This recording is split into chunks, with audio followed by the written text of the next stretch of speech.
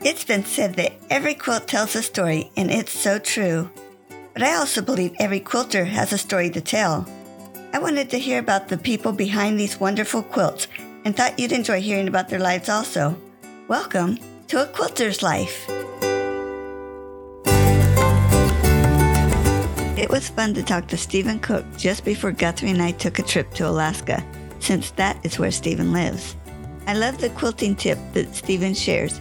It's one that I hadn't heard before and can be so useful.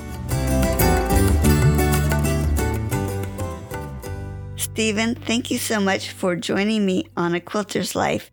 I saw on Facebook a post that you put in another group I'm in a cross-stitch group, a wonderful cross-stitch you did in a maple leaf of a camping type scene, and you just did a beautiful job with that. And then I saw that you're a quilter, so I just had to connect with you, and I wanted to thank you so much for being interviewed on A Quilter's Life. Thank you. My pleasure. It's fun to meet different people from around and get feedback on my craft. Let's start with, where were you born and raised? I'm originally from mid-Michigan, pretty much right in the center, and later on we moved up to the northwest part of the Lower Peninsula before I changed careers and moved out of state. So you were there for your whole childhood? Right. I lived in Michigan until about the age of 28. I'd been through college for the Maritime Academy, and then I had went back and finished my business degree and worked briefly for the FDIC. And then I went back to school for my teaching certificate and did a year of adult ed. And then one of my former principals had moved to Alaska and was back in the state doing interviews. And I interviewed and got a job sight unseen to a small Eskimo village way out on the Yukon Delta, almost to the Bering Sea. And I was there for 7 years before I moved into the Anchorage area and finished out my career teaching in Palmer High School. I want to jump back just a minute. Did you have a special childhood memory? I think what really sticks with me is my grandma and grandpa Soul. We spent a lot of time at their house at the lake, pretty much almost every weekend during the summer, holidays, and so forth. And they were just real special grandparents. And that was just where I learned a whole lot of my crafting as well as my mom. But it was just family times with them was just really super special. When I think of a lake, I'm thinking boating and swimming. Did it incorporate both of those, or was it just swimming? It was mostly swimming. Grandpa and Grandma didn't have a power boat by that time, although Dad would sometimes bring his small aluminum boat. But it was mostly just jumping off the dock and swimming and being in and out of the water all day long. Always lots of fun. Well, it sounded like you had a lot of different employments.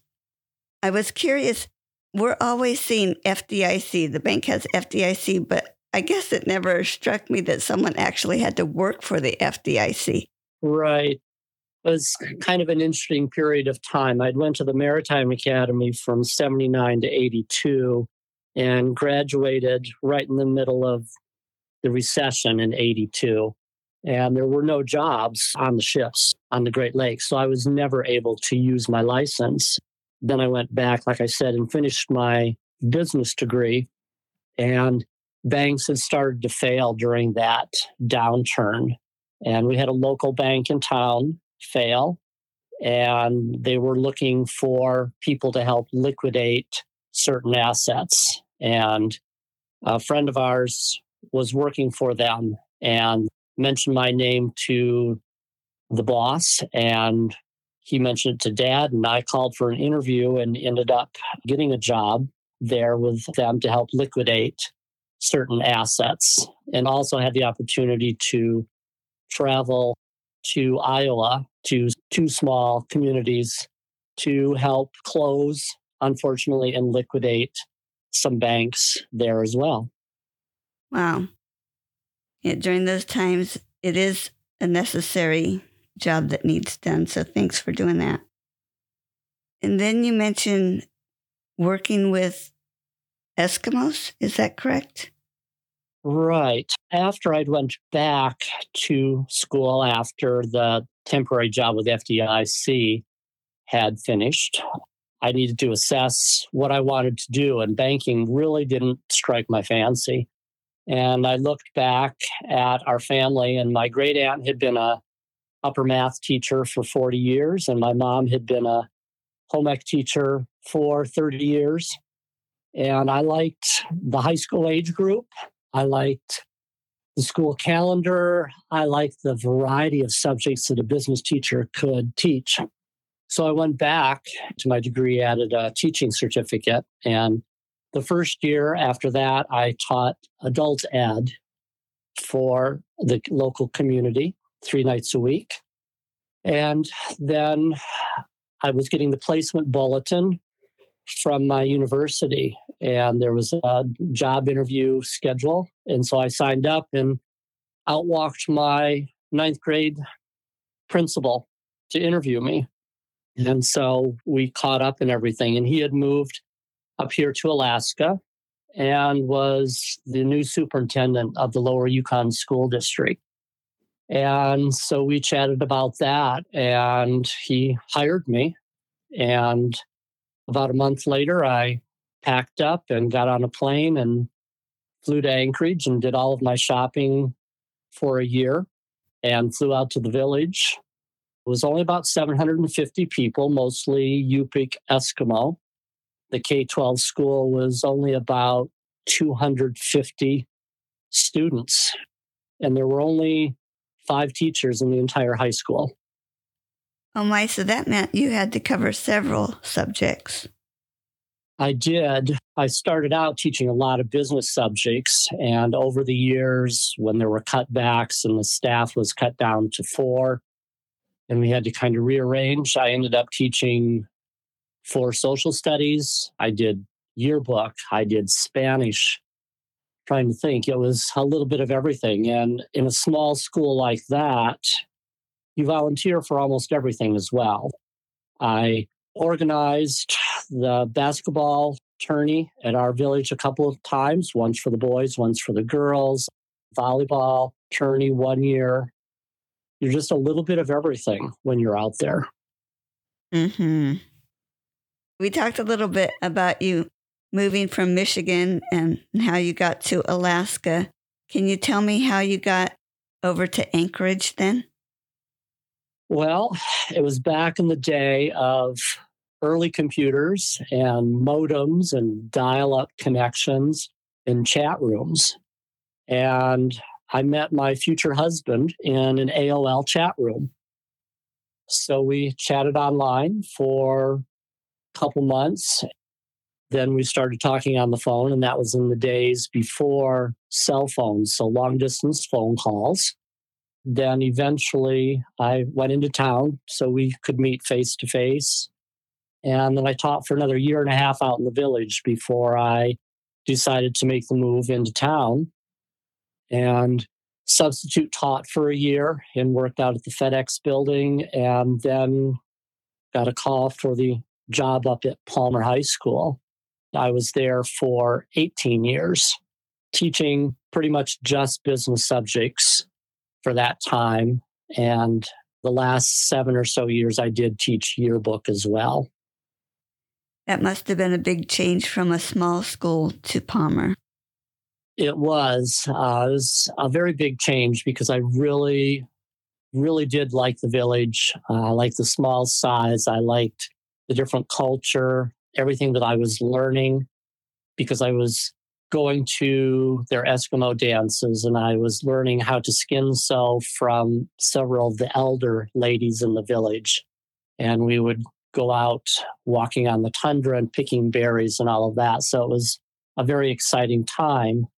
But at the same time, you never know what life will throw at you. And when you meet somebody special, you take advantage of that. And so I went from a high school of about 37 to 50 students to a high school of a little over 800. So it was quite the big change, but it was a good challenge. And all my experiences over the years there are just really special with all the people I met and the different things that I got involved with through my subject matter.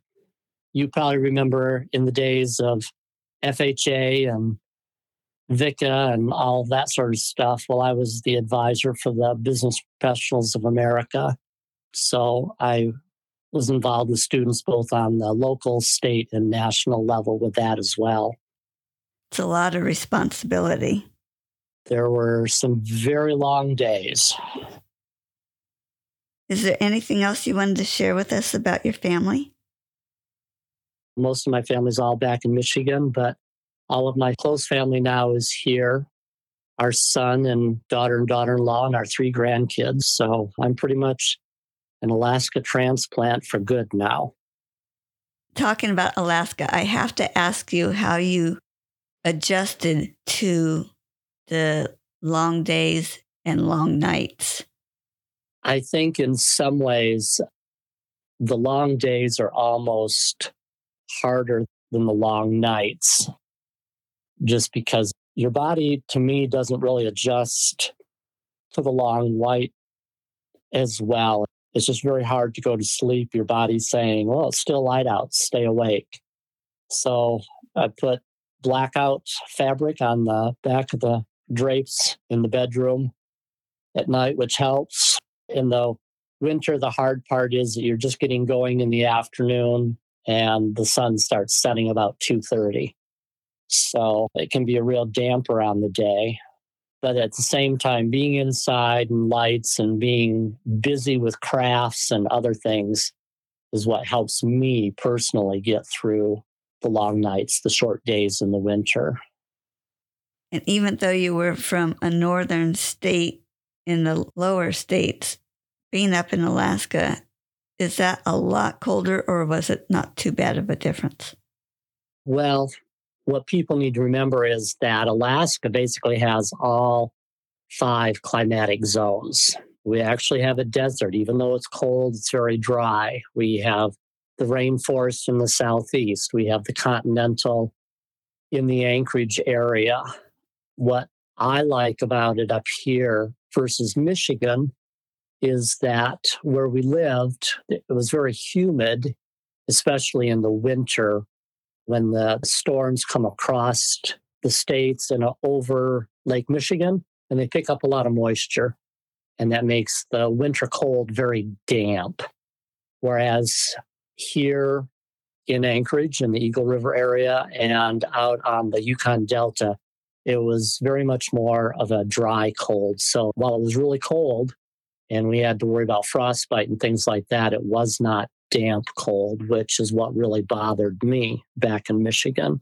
So to me, it's been an easy adjustment from that aspect. Interesting. Thanks for sharing that. If you had the opportunity to tell generations in the future something about yourself, what would you like them to know? I think it would be that I learned to believe in myself, to step out and take chances and try things. And I learned a lot to not be as fearful of things. I was very family centered when I was in Michigan, and it was a huge step to move away like I did. Moving to the village and having to be very independent and problem solve in a very small place with not many resources, no roads where you could only fly in and out to get there, really brought out my independence. And I learned that I could do a whole lot of things that I didn't think I could. And I've really become the person that I am because of that chance I took.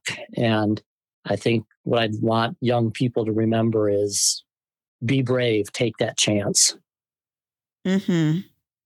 It's hard to step out of our comfort zones. Very much so.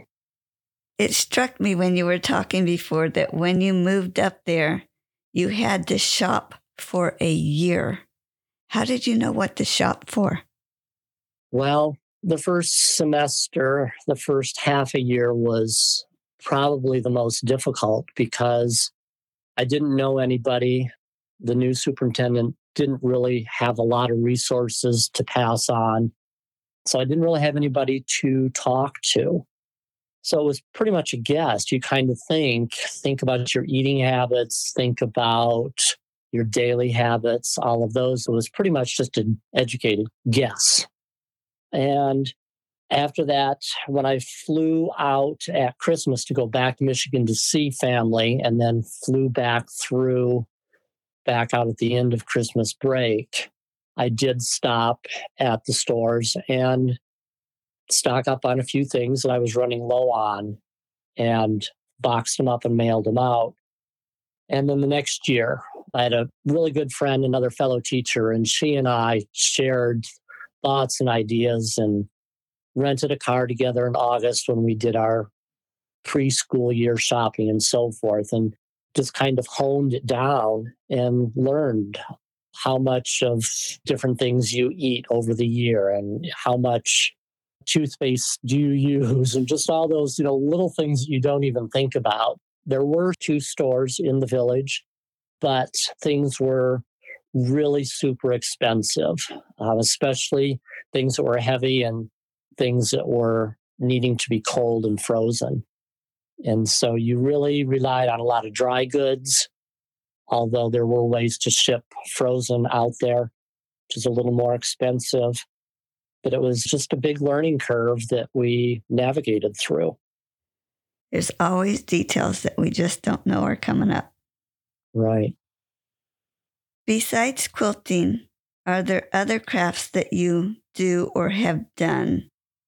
And at this point, let's do also besides your cross stitch, because we'll want to talk about your cross stitch after any other hobbies.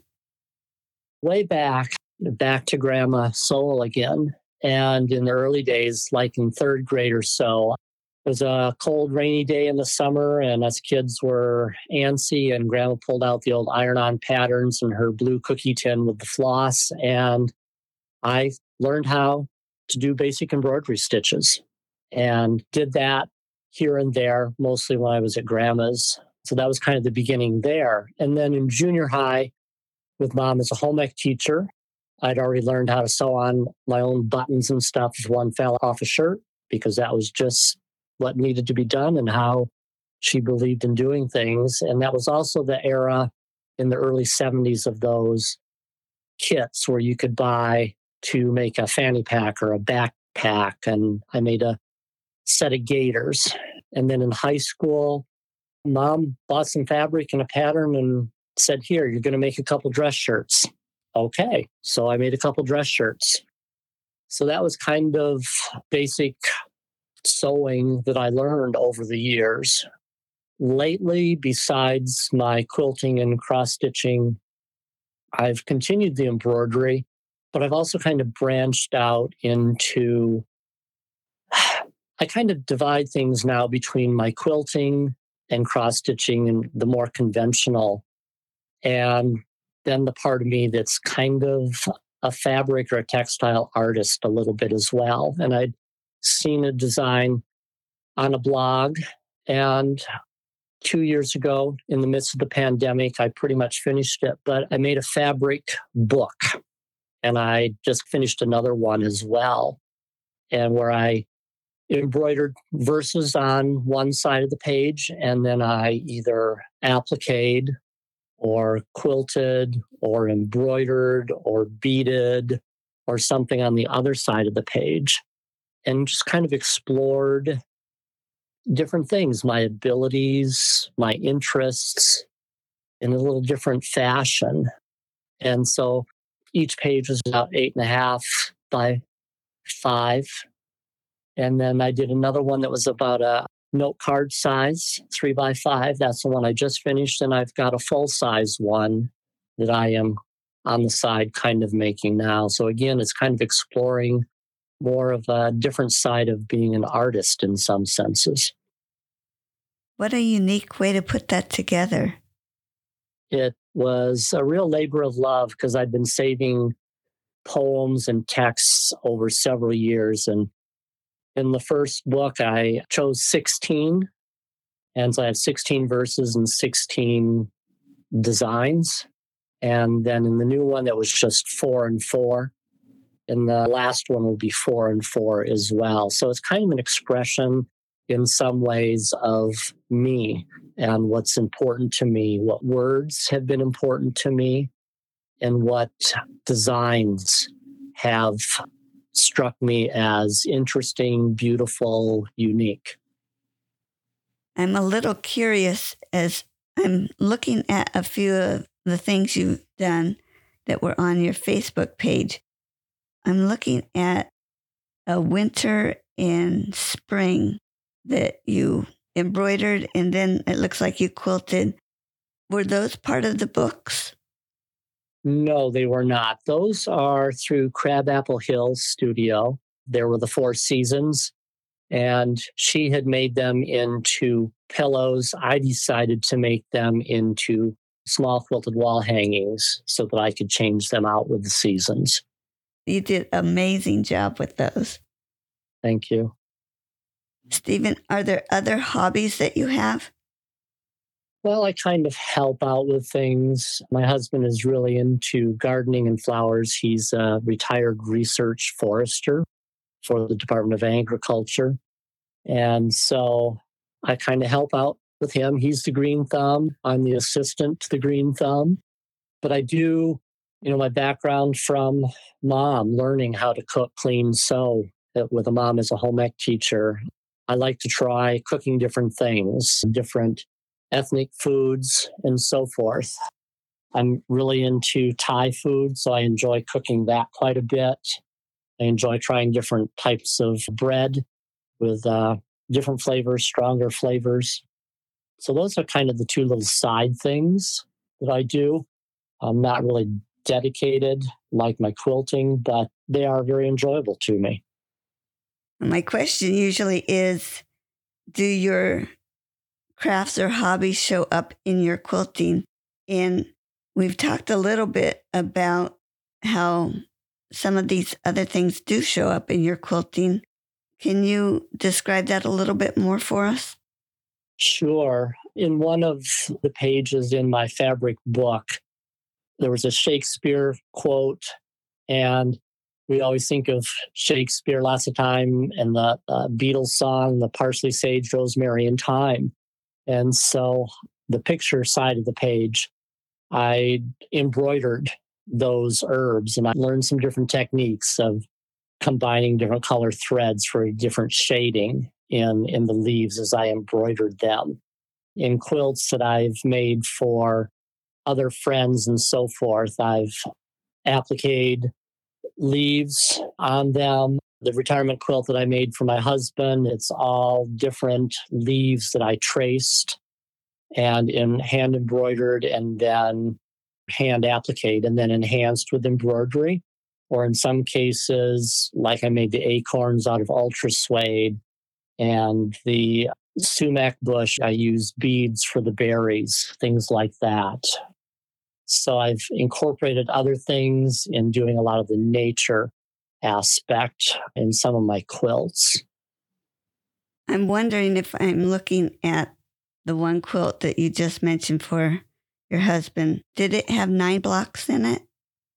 No, the 9-block one was where I kind of stepped out of the usual as well. That was a Baltimore book that I had, and I picked 9 blocks there that I wanted to do. And my little spin on it, instead of using traditional old-looking reds and greens, I used all batiks in it. And then for the berries, I used red ultra suede. The quilt that I made for my husband has a yellow background, and there's a lot of half square triangle borders between the yellow blocks. And it has the big U.S. Forest Service patch on it. Okay. Well, from what I'm seeing, you do an amazing job with applique. Thank you. It's one of the things that I really enjoy a lot. I am quite good at it. Everyone has their own little unique spot where they can excel. And it just is sort of a natural thing for me to be able to do needle turn applique. And it's been rewarding in the aspect that the quilts that I have entered in the state fair, lots of comments from the judges over the years have mentioned the fineness of my needle turn and that they cannot see the stitches. And so it's rewarding to get that feedback like that when you think that you're good at it, but then that you actually get comments and ribbons because you find out you are. It looks wonderful. Did I understand that cross stitch is fairly new to you? It is. I had done just some basic line that made these little boxes and letters with some charms, some little kits that I had seen, oh goodness, 15 years ago.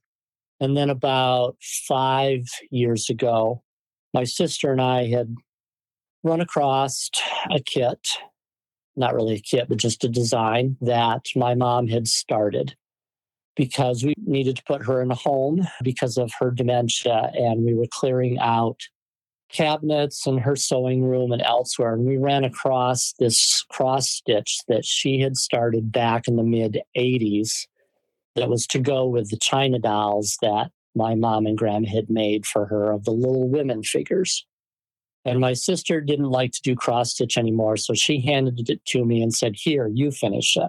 And I had never really done extensive cross stitch. So I brought it up here and it sat in the drawer for a couple of years. And about 2.5 years ago, just before the pandemic, I dug it out and had to rip out some and kind of assess where it was at. And it was an extensive project. It was 18 count. There was no real definite border to it. A lot of counting to make sure placement of things and circling up around counterclockwise, and things were supposed to match because of some of mom's mistakes and probably a couple of mine. I was just a couple stitches off, but it was with tendrils and stuff, so it really doesn't show. But it was such a sense of accomplishment of finishing that and doing the back stitching, which really makes everything pop as far as the design. It was an extreme challenge, but I really enjoyed doing it. And that was what led to buying the kit of the maple leaf camping scene that I saw. And I have several other patterns that I have purchased, and they are in my to-do bin downstairs. And I tend to try to save those for more of my winter projects when I'm sitting watching Jeopardy and things like that. And it's things that I can just listen to. And I've got my frame that sits over my lap and I can just relax for an hour, hour and a half and stitch away. Yeah, that's when I started cross stitching, was because it was something a little easier to pick up and set down. Right. But at the same time, I just always need some sort of a handwork project. And while that is like you mentioned, is a project that can be set down and picked up quickly and easily, I usually also have some sort of quilting, piecing handwork that I can pop in a bag and take with me, whether it's on planes, on vacation, when I'm waiting for somebody in a doctor's appointment, or even just at home for something different to work on.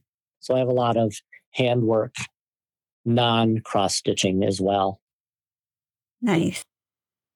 Who introduced you to quilting? It was Mom and I in the late 70s. In the Good Housekeeping magazine, there was a pattern. And of all the patterns for them to put in the magazine, it was a Storm at Sea pattern. It was about a yard square. And that was in the days of when you cut out the cardboard templates, you trace them on the fabric, you cut them out with scissors, and so forth. And little did we know how exact and important doing that was with those odd-shaped triangles. And it was a real challenge and a lot of frustration. Somehow we didn't kill each other and we got the top finished. And we set it aside and we said, oh my God, never again. Then about 5 years later, out came rotary cutters and rulers and mats. And it was like, oh, wow, this is interesting. And so Mom started up again. I was in the middle of college at that time, but I would see what she was up to and would help her a little bit every now and then. And when I got my first apartment, I borrowed my sister's sewing machine and ended up making my first sampler quilt, all blue and white, with alternating blocks of plain white and the sampler. And from there, it just continued on. And I thought you were going to say you went ahead and did another Storm at Sea once the rotary cutter came out. No.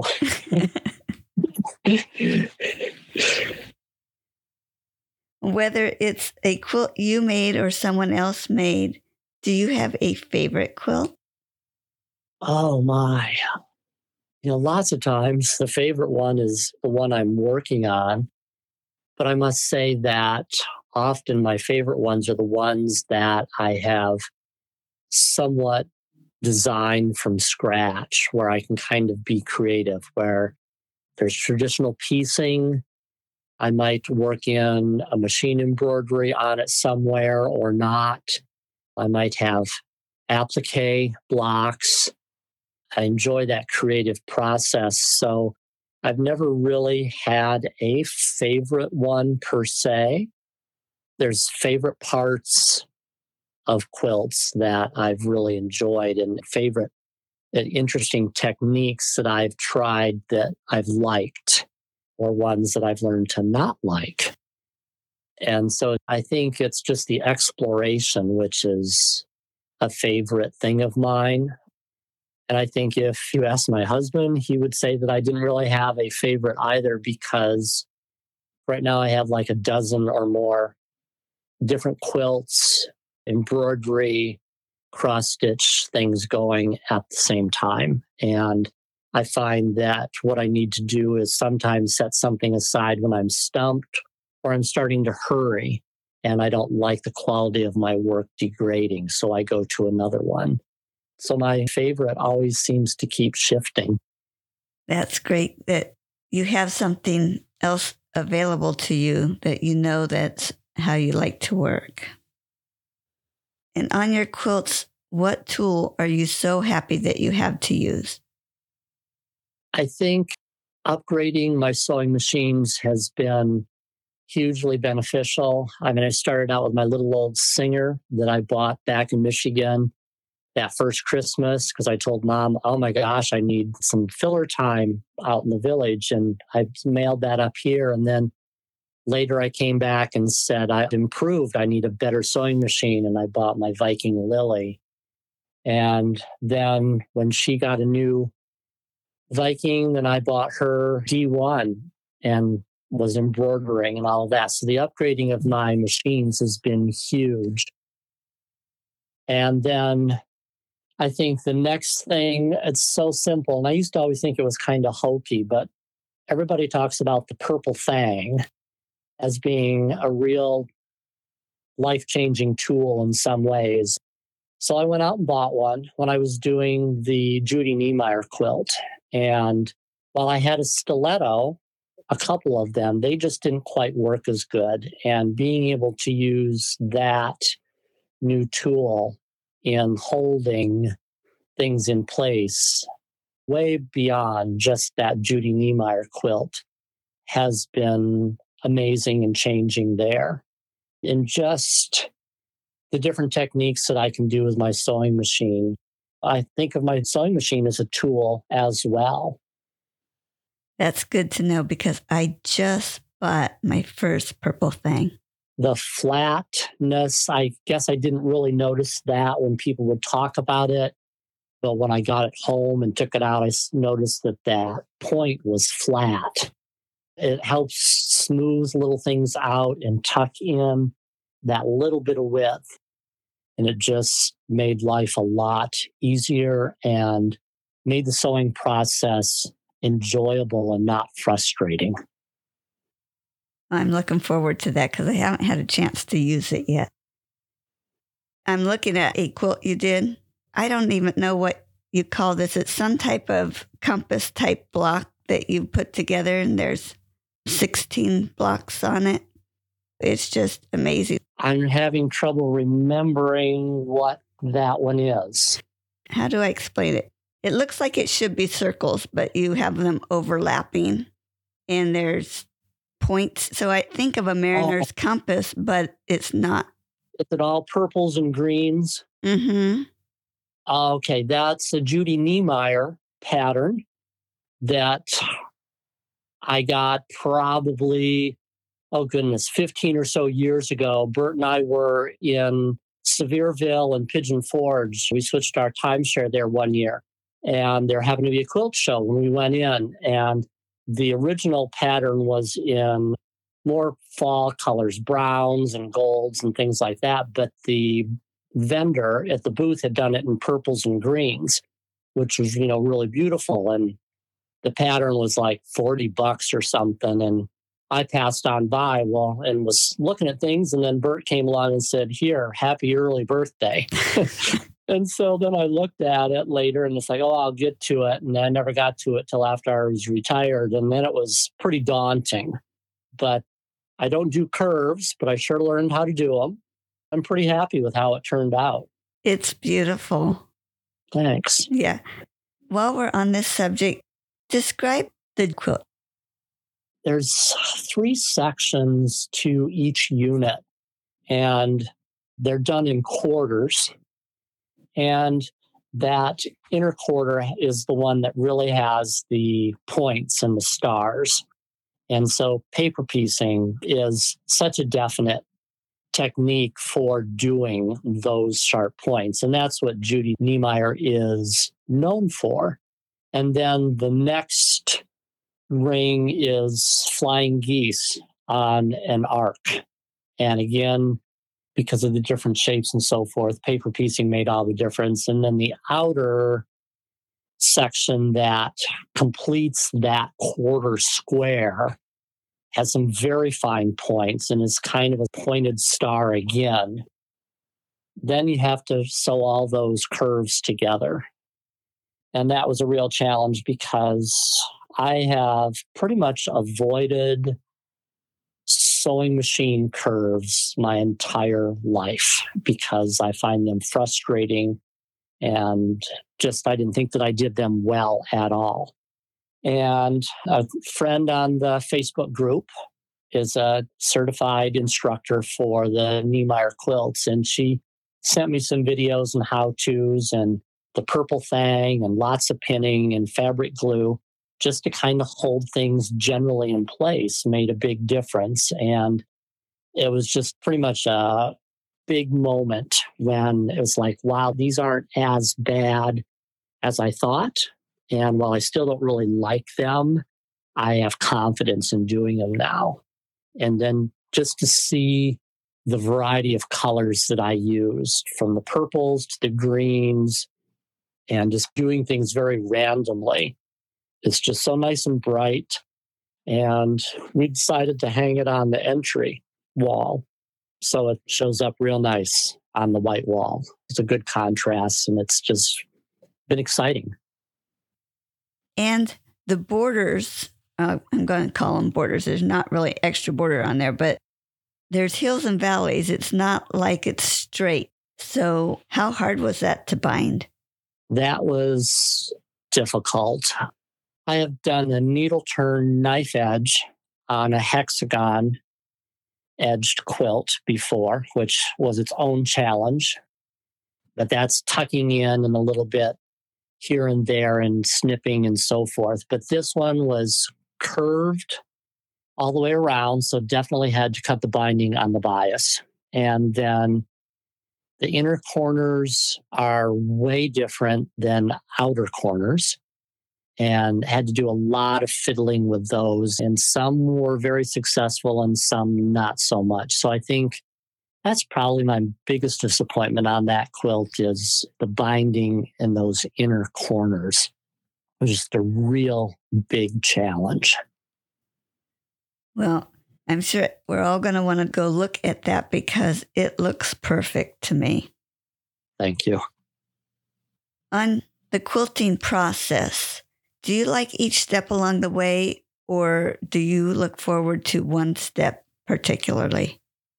Each step to me is a little different, and it kind of depends on the quilt that I'm on. This winter, I spent a lot of time doing a lot of prep work. I think I got the inspiration from that Judy Niemeyer quilt, where you have to really stay organized and you do all of your cutting and binder clips and baggies that are labeled. And so this winter, last fall mostly, but I did a lot of prep work where I did cutting. I had big bags where I included the thread and the pattern and the backing and had everything ready to go. And so then over the winter, I was able to pretty much just sew, which was kind of nice. And yet at the same time, one of those that I couldn't prep a whole lot was, and I'm going to say this wrong, a Millefiori, however you say that word, quilt. It's all hexagons that I'm currently working on still. That was kind of fun because I really could root through my stash of fabric and get a lot of different colors and really have a explosion of colors. And so that has been really fun. I don't fussy cut. I've never enjoyed that, but I enjoy playing with the colors. I think that binding is okay. It's exciting because I'm getting to the end, but I don't like to do the four corners. So when I'm doing my bindings, I always tend to go through and flip and turn and do the four corners first. And then I just have the straight edges left when I'm getting towards the end. The quilting, I've hand quilted some small items, but I tend to machine quilt most of the smaller projects. I am not a good freehand quilter. That's just a skill that I don't really have. I do a lot of edge to edge, and there's a lady in town that I go to and rent her machine for a couple hours. Have a couple. I finished one through the Crabapple Hill, and I'd like that one to be a little custom quilted, so I'll probably go to a different place for that. And then this Millefiori that I'm doing, that is one that I think I really would like to have someone have a real fun time quilting and enhancing what I have done. And I'll probably head into her here in the next couple months and say, what do you think? You want the challenge? Tell about your worst quilting experience. Oh, goodness. I do remember, yes. Mom and I did this one quilt one year. We used to have a quilt store and they had a block of the month. And so I would always buy that for Mom for her birthday and send it off to her each month. And we started out this one year. And to begin with, the one neutral fabric, you couldn't really tell. It was not a batik, but you could not really tell what the front and back of this splotchy, whitish gray fabric was. So that was the first problem. And then the first 6 months was all templates and cutting them out and so forth. And then for whatever reason, they decided for the last 6 months that they were going to go to rotary cut directions. So you can imagine that all of a sudden, the blocks of the first 6 months were not the same size as the second 6 months. And then they had these kits that they offered for you to buy to put them together, and they had designed it. Well, it was only to put 6 of the blocks together, and it was $45. If you wanted to put the other 6 together, it would be another kit. And I somehow managed to get them all together using one finishing kit and told Mom about it. And we got it. And then we had to buy some fabric for sashing. And I had chosen a bright orange for mine, and her and Dad chose a green for theirs. And we used those papers to do all the half square triangles and made good tracks on that. And when we got it done, we don't usually name our quilts, but boy, we came up with a name for that one real quick. And we said that was the quilt from hell. So you didn't try to use that pattern again, did you? No, we didn't. Partly because it was hard to keep track of all those paper pieces for the first 6 months, even though we had the rotary cut direction sheets from the second. But it turned out okay, but not one that we made again. Do you know why you make quilts rather than spend your time doing something else? Well, I've always kind of been different in what I do, what I like. And it was just the real tactile aspect of handling the fabric and needle in hand is just very calming, very comforting. That's kind of why after we're done with supper, we sit down to watch Jeopardy and Wheel of Fortune, as crazy as that may sound, because it's an hour that we both just sit there and aren't running around trying to get something done, crossed off a list. Before bedtime, sometimes if I'm really wound up and stressed, that needle in hand really calms me. I've enjoyed woodworking, but I'm not good at it. When I used to work with my late dad on woodworking projects, I kind of always equated myself as being the surgical nurse to his woodworking because I understood what he was trying to do, where he was headed next, what tool he probably needed. And we just were a real good team working together in that way. While he made it, because he was a very fine woodworker, but it was not something that interested me as far as being my hobby to do. I just find dealing with textile very encouraging, very soothing, very positive. What great memories you must have being able to work with your dad like that. It was good. It was really good. Yeah, we made several things for our cottage. He made us a small entertainment center and end tables for our couch and chair. And then he and I later together made a bookshelf. And there were other things that I helped him with that he'd made for my sisters and things like that. So yeah, real good. Mm-hmm. Who do you usually make your quilts for?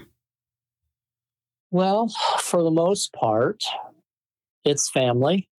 I've made baby quilts modeled after one that my grandmother had made for all of her grandkids, for our 3 grandkids. And I have made quilts for our son and daughter's graduations and for Bert's retirement. I've made several quilts for not necessarily full-size quilts, more of one for hanging on the wall for several friends that I used to teach with as they've retired. I have quite a stack that's just in the corner of the living room, just ones that we pull out whenever to use or when the grandkids are over to snuggle up in. So I have quite a pile there. I've never sold any, and I never will. I make them and make them for who I want to when something comes along. If it's somebody that is special to me, has impacted me somehow in a positive way, that I want to gift something that is from me, that has taken time from me. Mm-hmm. The other thing that I've started, it goes back to my grandma, and it goes back to her crafting and teaching me to embroider and so forth, is that for about 15 years, she used to make all of us grandkids a Christmas ornament too. And I started doing that for our grandkids, and a very special couple of us are our friends' grandkids as well. I've had so much fun with them that I planned on 20 designs for 20 years, and I'm finishing up the last year right now. So I got Christmas ornaments for our grandkids in packages labeled with the year out to like 2037. What a cool idea. I was just thinking that you would make them each year that came along, but how cool to have that already. It's been fun. Tried a few techniques and new things there along the way as well. And like I said, I just had so much fun with them that I just kept going. The idea was, make one a year like Grandma did. But off I went. That is so neat. Stephen, is there something you're working on right now? There's a couple different things. Yeah. No cross stitch at the moment, although I do have one that I'll probably prep over the summer for come fall. I'm working on the Millefiori, which is all hexagons. And each of those hexagons can be anywhere from 3 pieces to up to a dozen or more pieces. They're about, I think the point to point, they're about 5.5 inches. The entire quilt, when it's done, will be about 90 inches square. It's all turned around paper templates and sewn by hand. So that's my current craziness. I have a small grapevine wreath that's like a Baltimore quilt that I had started 20 years ago that I found when I was cleaning out my sewing room last year. And I'm hand quilting that. And I just about have that done. It's about 14 inches square. I've got my pages of text that I'm embroidering for my next fabric book. I have another Crabapple Hill quilt that has blocks and embroidery sections. I started embroidering those about 3 weeks ago. I've got a quilt that I had planned to get out this winter and work on again. It harkens back to my days in the village. I started it in about 1996. It's a big Eskimo themed scene that I am working on and gathering some more fabrics and ideas on. So I think that that's going to be this next winter's big project. I have a bunch of fat quarters that I had kept, and they were just sitting there, and I decided I needed to use them. And I know it's an old pattern that some people are tired of, but the Yellow Brick Road. And I took those, and I've got 14 baby size quilts that I need to go and get quilted and get bound. So that's kind of where I'm at the moment. Sounds like you're going to be busy for a while. Never at a loss, that is for sure. And then I have some things going on with my embroidery part of my machine as well. So I tend to jump around, which seems a little scattered sometimes, but it's kind of my personality, kind of need things to be changed up a little bit. Mm-hmm. Describe your sewing space. Oh, goodness. So I kind of have 2 spaces.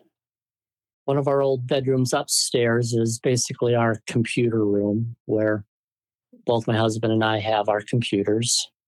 And I have a little desk over in the corner, which is sometimes where I can kind of do a little bit of more crafty side of some of my work, or where I might do some of my beading on certain projects. It's where I keep my embroidery floss and all of that sort of stuff, some basic tools. I have one of those old little tool chests with the felt line drawers. That's kind of my little workstation there. Downstairs, in the spare bedroom down there, I have a cabinet that used to be in the kitchen before we remodeled, and that's now where I store all of my thread and blanks for embroidery and my stabilizer and all that sort of stuff. And between that and the wall, I have a little 3-foot folding table. And that's where my sewing machine is. And depending on what I'm working on, I have my fold out table that I put up. And so I'm kind of like sandwiched in between my sewing machine and that fold up table, under which I store my bins of fabric and projects. So I sort of have a dedicated area, but it's not real big. We're talking about doing some changing and things downstairs, which if that happens, the futon in the bedroom downstairs will come out and I will have that whole room for my sewing area. But who knows how that will progress. So sometimes when I really have a big project, and this is what's the crazy thing, when we redid the kitchen, the new island counter is big enough for that really huge roll-up cutting mat. So if I have some big things to cut, then I clear the counter and go at it right there in the kitchen. That's usually a pretty good height to cut too. It is. And when we redid it, we really liked the light that we already had, and we kept the bright lights. And so, which we can dim, but when I'm cutting, I can turn that switch all the way up and have landing lights for the airplanes if I want. Makes it really great. Share a quilting tip. Well, I don't know if it'd really be a tip, but one of the things that I've started doing, sometimes it's finished projects, whether it's some of my cross stitching or those embroideries for my Crabapple Hill design or whatever. What I've started doing instead of just folding them up and putting them in a box is that I have taken the cardboard from the center of the aluminum foil or saran wrap, or in the case when I need a bigger one, from wrapping paper. And I have been rolling those items onto that so that they don't get creases from sitting in a box for so long. And then I usually have some like flour cloth sack towels. I roll it in that as well to keep the dust and dirt off. And then I can just set that on the shelf in the closet or whatever. And they're not folded, but they're rolled. And it's much easier to press and not have to worry about permanent creases. What a great idea. Now, had you seen that somewhere or you just came up with it? I just came up with it because I had these 4 other cross stitches that I had done, and they were just kind of laid on top of my dresser. And they were getting dusty and they were kind of stiff and so forth, and where to store them and so forth. And I just decided, and it just came to me that I could roll them because rather than fold them, because of the stitching and everything, I didn't want to mess up right down the middle of them. And so I just said, roll them, because I got the idea from when you're rolling posters and things like that. Yeah, cool. I wanted to let everybody know that you can go to aquilterslife.com and check out Stephen Cook's page, and you'll be able to see his wonderful projects. Sounds exciting. Stephen, is there anything else you wanted to share with us? I think it's just enjoy. Just enjoy the process, enjoy the excitement, share with others, be happy. Life is short, and embrace it all and try new things. The worst that can happen is that the technique doesn't work for you. It may work for you and may be something you really like, but you don't know if you don't try it. And we learn, always keep learning. I guess that's the teacher in me.